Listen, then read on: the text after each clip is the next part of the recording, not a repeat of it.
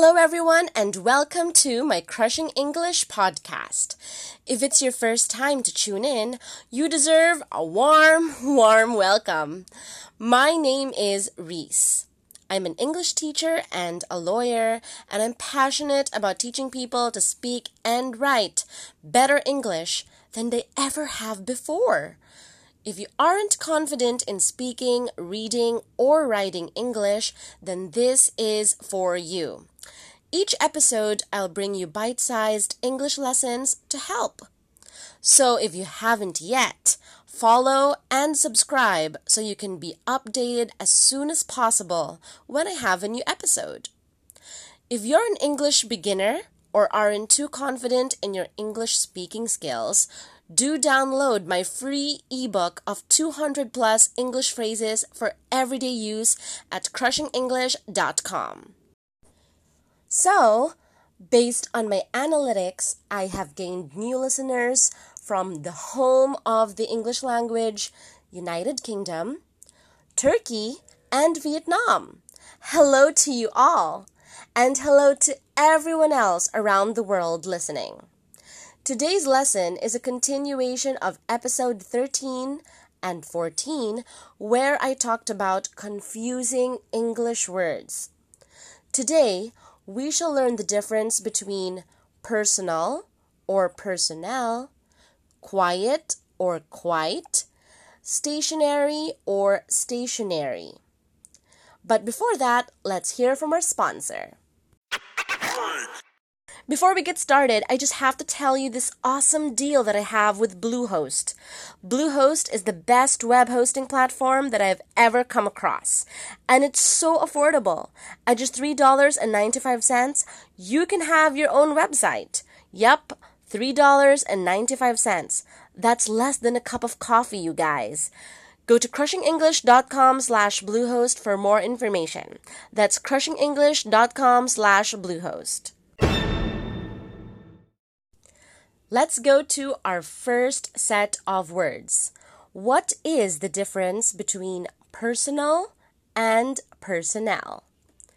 Do you value your privacy? Personal, P-E-R-S-O-N-A-L, means private.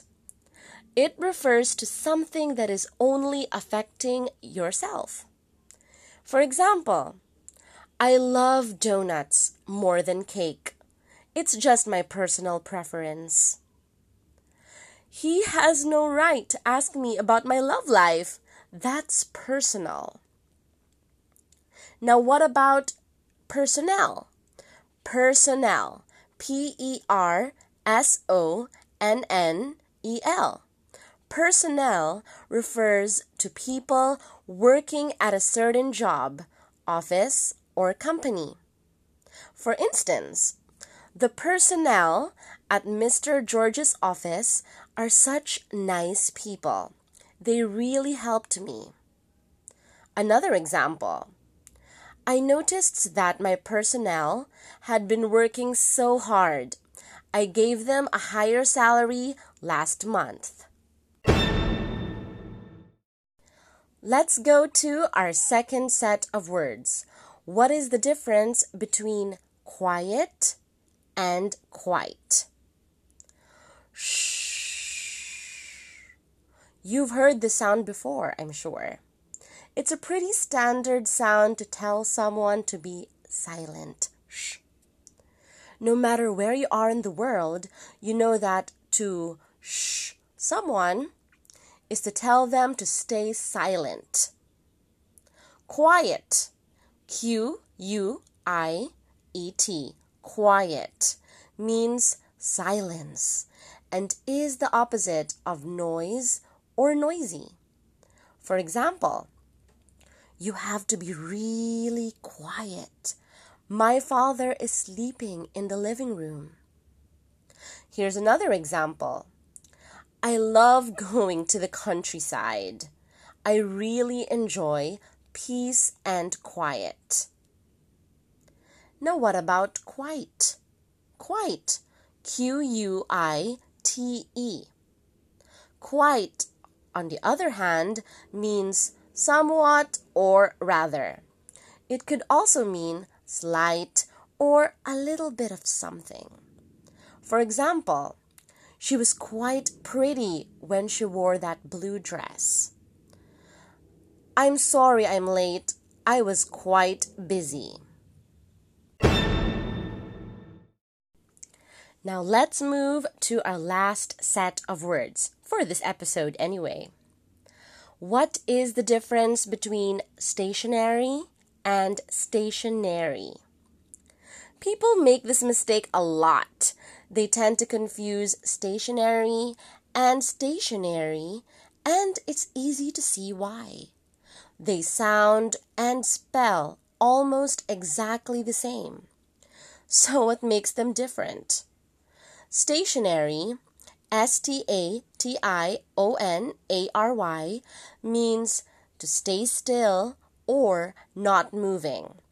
You use this word to describe something that does not move at all and stays in one place. For example, the soldier remained stationary until he was told to move by the general. Here's another example.